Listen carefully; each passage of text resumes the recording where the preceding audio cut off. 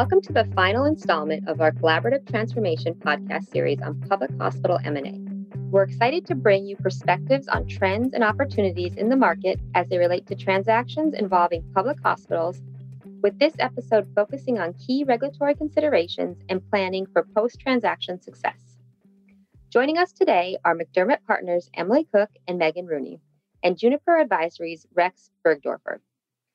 Rex has nearly 2 decades of investment banking and strategic financial advisory services experience, during which time he has advised all forms of nonprofit hospital systems on merger and acquisition transactions. Emily is a partner in McDermott's health practice, counseling healthcare provider clients on the industry's complex regulatory and reimbursement landscape, including how to evaluate and mitigate compliance risks on both new business initiatives and existing service lines.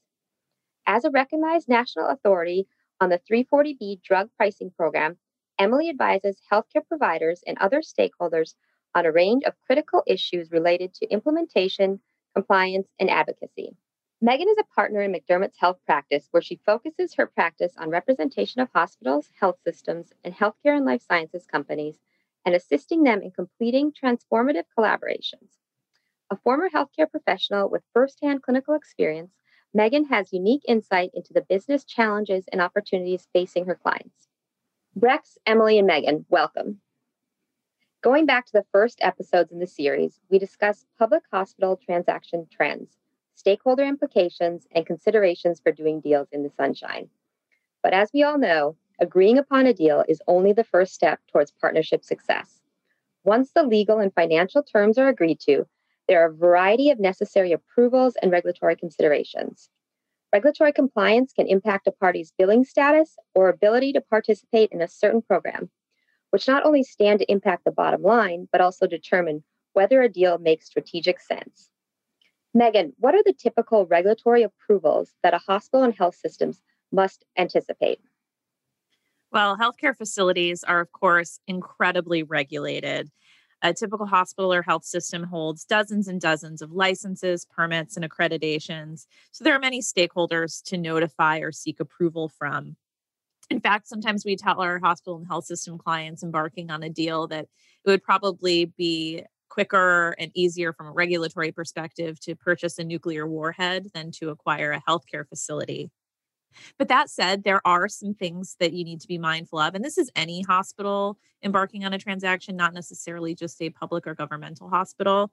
There are regulatory approvals that you may need prior to being able to get the deal done. And this can often impact the overall timing of the transaction as well and managing expectations. So these typical pre-closing regulatory approvals are very fact specific. They're dependent on the size of the transaction, the state that you're in, and the type of business lines or facilities that are involved. For example, there may be attorney general approval that is required. In some states, such as California or New Jersey, there is an approval process for even nonprofit hospital deals. Sometimes you might assume it would only be if it was a for-profit aspect, but it could be nonprofit as well. And in the states that have AG approval, it may require public hearings, the production of voluminous documents. So this is something that you need to know right at the outset. If you need Attorney General approval, how is this going to impact your overall time frame? There may be, depending on the size of the transaction and the parties involved, the need to get antitrust approvals, including Hart-Scott-Rodino approval from the FTC. Again, this is something that you would need to build into your timeline as well.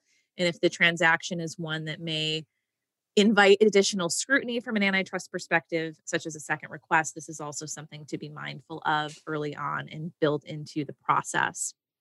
There may be also, depending on the type of the transaction, if there's going to be a new pharmacy director or a new owner, you may need pre-approval for pharmacy licenses or other licenses or things that could require a resurvey. Again, this is something to be mindful of from a timing perspective. And they're also really minor and kind of seemingly silly in the scheme of things, pre-closing approvals that are needed as well, including FCC radio licenses and the like. So I think, Nicole, it's a long way of saying that there are maybe many regulatory approvals that are needed pre-closing, and it's just really important to identify them early on when building the time frame and expectations. But those are things you have to get the deal done. There are also regulatory considerations that could impact the bottom line of the transaction and if it really makes sense. So for these reasons, I think it's really exciting that we have Emily with us today to talk about some of the regulatory issues and considerations that can impact whether or not you want to get the deal done. So building off that, Emily, what do public or government-owned hospitals need to be mindful of with respect to 340B participation? Thank you, Nicole. The 340B program allows for eligible healthcare providers that are known as covered entities to access significant discounts on certain outpatient drugs. Not all hospitals are eligible to participate in the 340B program, but in order to qualify, a hospital must be either a nonprofit or public hospital. And with the exception of certain rural hospitals known as critical access hospitals, hospitals that participate in the 340B program must meet or exceed a certain disproportionate share hospital percentage threshold known as the DISH percentage. In general, this DISH percentage, for purposes of the 340B program, is intended to approximate the volume of uninsured and indigent patients that are served by the hospital. The 340B program limits the prices that manufacturers of drugs may charge for medications that are sold to the covered entities that participate in the 340B program. And as a condition of coverage of their products under the Medicare and Medicaid programs, drug manufacturers must agree to those discounts to the 340B entities. In the context of transactions and ongoing operations of hospitals that participate in the 340B program, it is important to ensure that the hospital retains its nonprofit or public status and that the patient mix continues to support the necessary DISH percentage threshold for participation in the 340B program.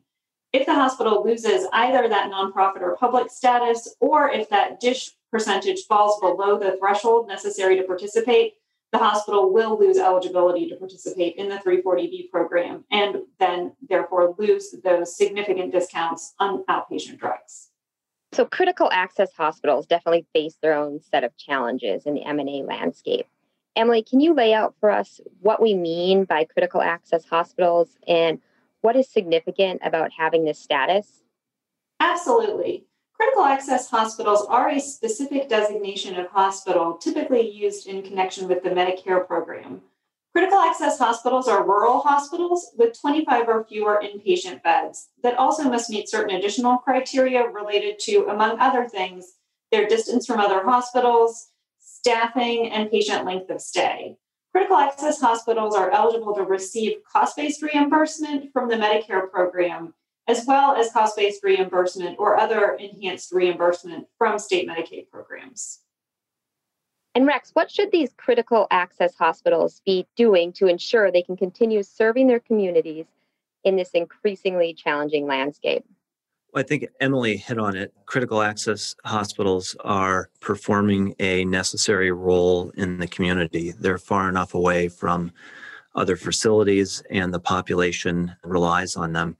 They were under pretty significant strain going into COVID, really building up over the last 10 years as the management of hospitals has become more complicated.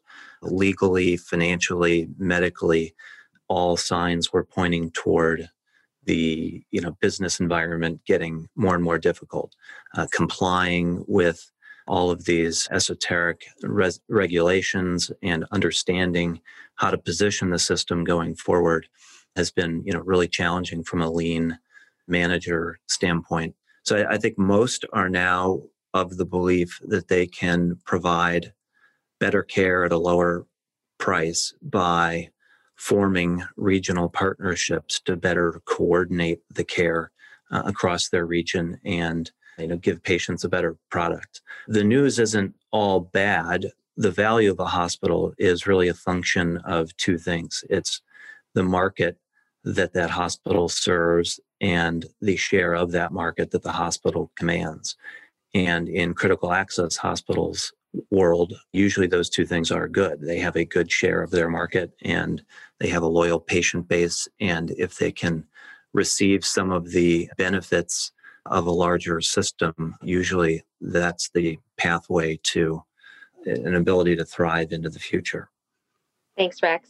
And Emily, can you talk to us about what critical access hospitals need to be mindful of when they do a transaction? What are some of the diligence questions that need to be asked? And is there even a chance that the transaction could put their status at risk? Sure. As mentioned, critical access hospitals are subject to very rigid eligibility requirements, and failure to comply with those eligibility requirements can result in loss of critical access hospital status and correspondingly the loss of that enhanced reimbursement for Medicare and in some cases Medicaid.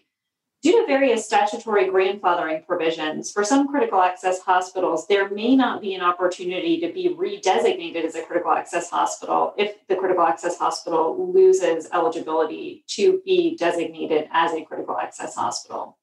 The most common reasons for losses in eligibility are changes in the rural status of the area where the facility is located, opening of new outpatient locations too close to other hospitals to meet those distance requirements for critical access hospital eligibility, or construction of newer replacement facilities without government review and approval of those construction projects. In the course of diligence, therefore, it is always important to obtain the original documents associated with the designation of the hospital as a critical access hospital. And in our experience, that may be more difficult than it sounds. There are critical access hospitals that may have been designated now almost 25 years ago when the program was first created. And in some cases, the hospitals may not have retained that original documentation. In those cases, it may be necessary to reach out to either the state, often the State Office of Rural Health is a good starting point, or sometimes even to the Centers for Medicare and Medicaid Services, the CMS regional office that may have been involved in the original designation of that hospital as a critical access hospital.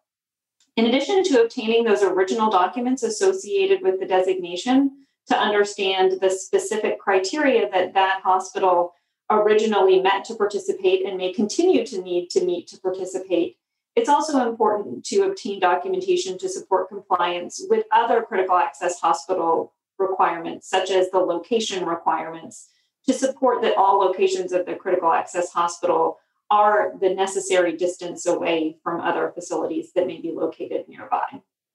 Emily makes really good points about the complexity of some of these government programs and the rigid compliance that hospitals operate under. We've seen it in the transaction world become increasingly time-consuming and difficult in the period between a letter of intent and definitive agreement for the buyer in particular to get comfortable with the accounting standards and other reimbursement related subjects. And so exclusivity seems to be taking longer. It used to be 60 to 90 days. Now 120 plus is the norm. The involvement of outside consultants to do quality of earnings analyses and the like has just made the negotiations of a definitive take longer and slightly more difficult. So these are good topics that you guys are hitting on.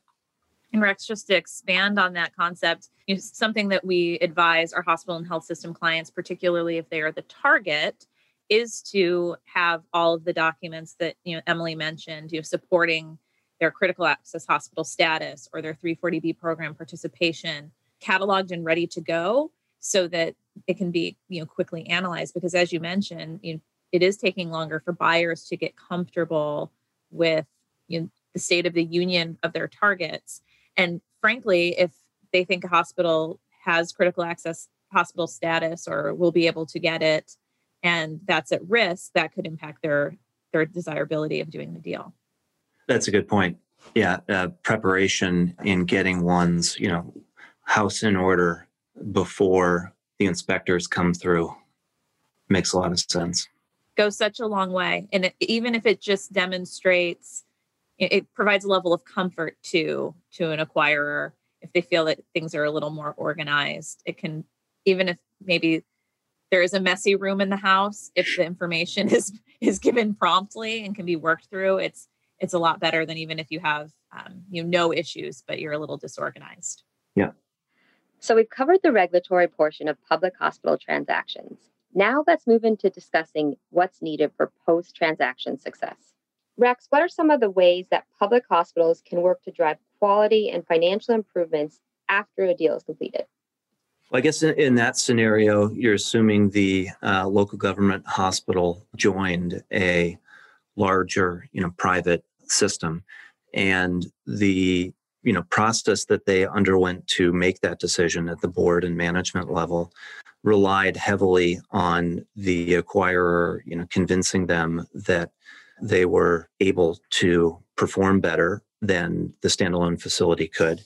So the kind of implicit selection of who the partner is and how it's structured makes a big difference. Usually, a leading form of financial consideration in a change of control transaction is a capital commitment to go toward certain investments in facilities or training or recruiting.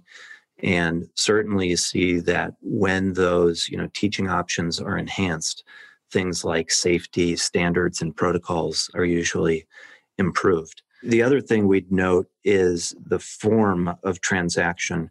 We've gone back and studied those that had kind of low degrees of integration and those that had high degrees of integration. And the latter group has performed better in aggregate. So when two companies consolidate, and at first, oftentimes boards are populated by their proportionate contribution. Those that then become self-perpetuating and that really act as one into the future tend to perform better. Great. Thanks again. And now a very important consideration in these transactions is obviously employees. Depending on the transaction, there may be changes to the benefits and general employment terms. Megan, what steps should public hospitals be taking to alleviate employee concerns and decrease the potential for disruption post-deal?